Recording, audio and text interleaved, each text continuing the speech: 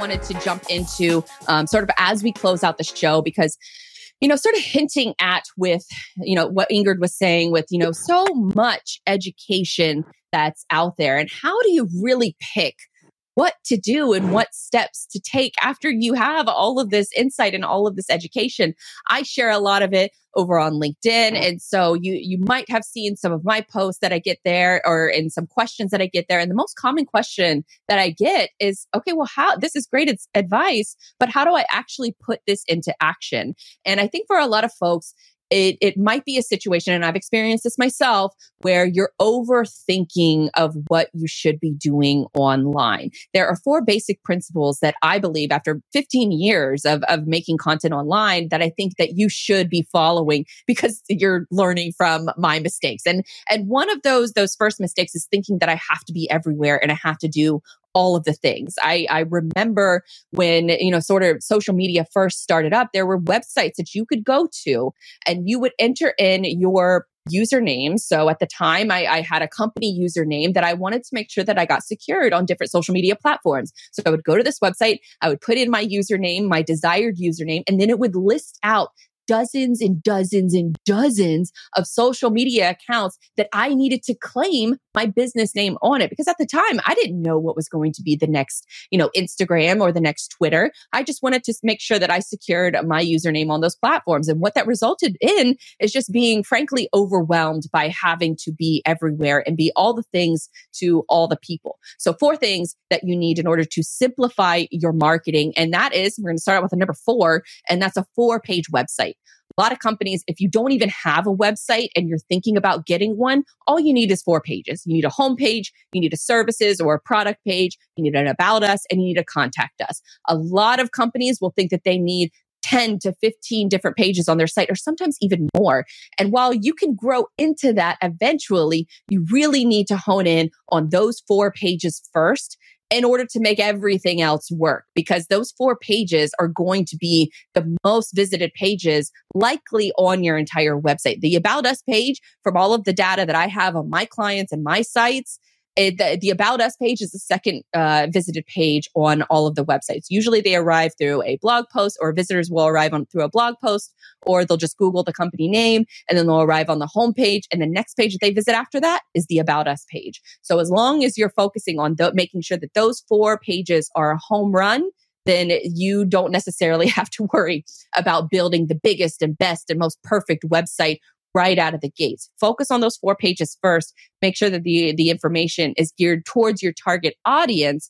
And then that way you can expand on it in the future if you need to. Because 9 times out of 10, a lot of 3PLs and a lot of carriers, they really only need a website in order to solidify that they are a trustworthy long-term business in order to partner with. So it's almost a verification process for any drivers or for any companies that are looking to do business with you. If they Google your name and you don't have a company website, what are the chances that you think that they're going to take you seriously as a business partner, as somebody that they want to do business with? It's very, very low. So focusing on your 4-page website, that's number 1. Number 2 is also sort of in a similar vein, but there's a Google My Business profile. And Google My Business is a location-based for your location-based, almost like a digital real estate listing.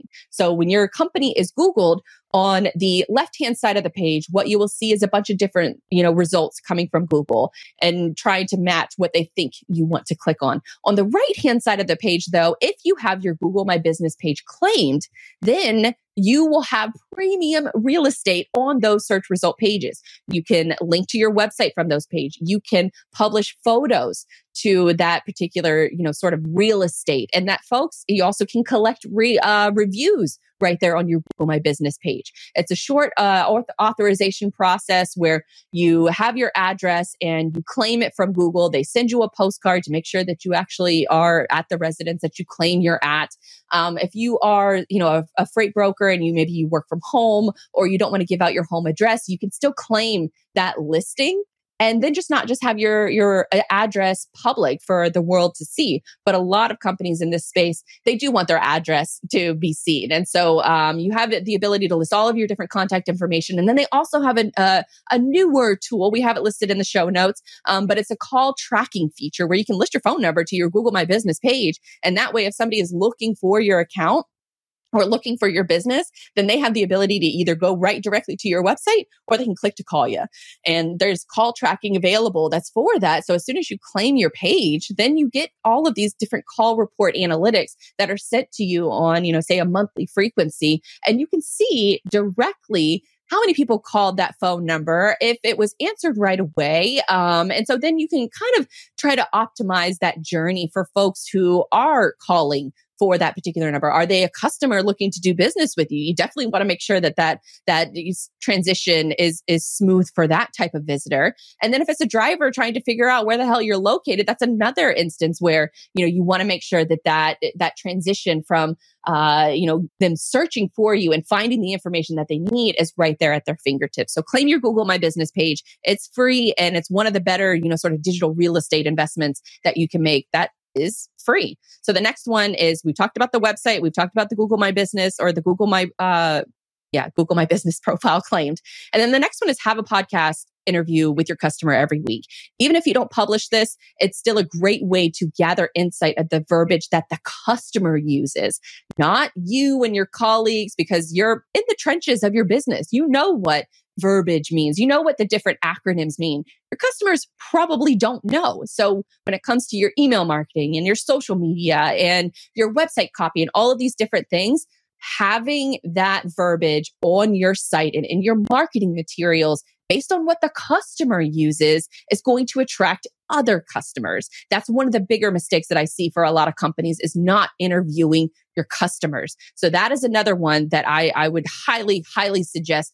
Like I said, it's just an interview. You can record these conversations very easily via Zoom, hopefully get the permission of the person in advance in order to record the conversation. Then you can release it as content for your own company. But if not, you can always keep it private and just use some of that different verbiage in your messaging. It's such a home run. It is just a hidden gem that not a lot of industries, period, are doing this, but the best companies that talk to their customers on a regular basis and then implement that same type of verbiage are winning, and you will be beating out 99% of your competition just simply by talking to your customers. Such a novel thing, I know. And then the last one, very important, 2 social media channels max.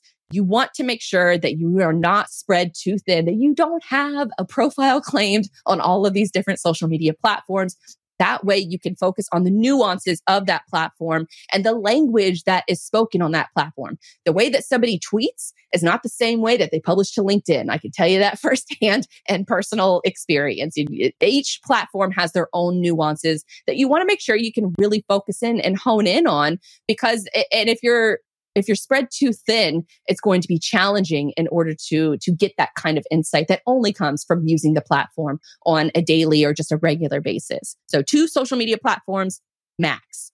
Whew, that was a lot to get in through for today's show. We talked about content moderation. We talked about content creation and the challenges behind both of those things. But also, I just want to leave you guys with, sort of that simplified marketing plan, building out your website, claiming your Google My Business profile, 1 podcast with a customer every week, and focus on 2 social media platforms to spread awareness. That is a simplified marketing plan that 99% of businesses out here need to be focusing on. And so if you want to be able to, survive a lot of these different challenges, the Great Resignation, maybe a possible recession in the future, focusing on those key 4 areas will help a simplified approach and will help you with, a lot of different other companies that just frankly just don't do a good job of any of those things. I hope you enjoyed this episode of the Digital Dispatch podcast. And if you did like it, I would love if you could rate and review the show on Apple or Spotify.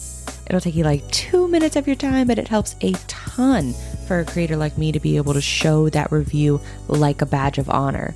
And it also helps the show get discovered by others. If you'd like to see more of my work, head on over to digitaldispatch.io. I've got some new content collections under the resources tab for folks who are freight brokers, truckers, carriers, freight agents, and also a best of collection for how to fix your website and how to fix your marketing. It's all completely free. And again, that tab is under resources over on the digitaldispatch.io website. The website also includes some links to our social media accounts along with my products and services in case any of that is of interest to you. Once again, my name is Blythe Brumleve, and I thank you for sharing your attention with me today. Until next time, have a magical day.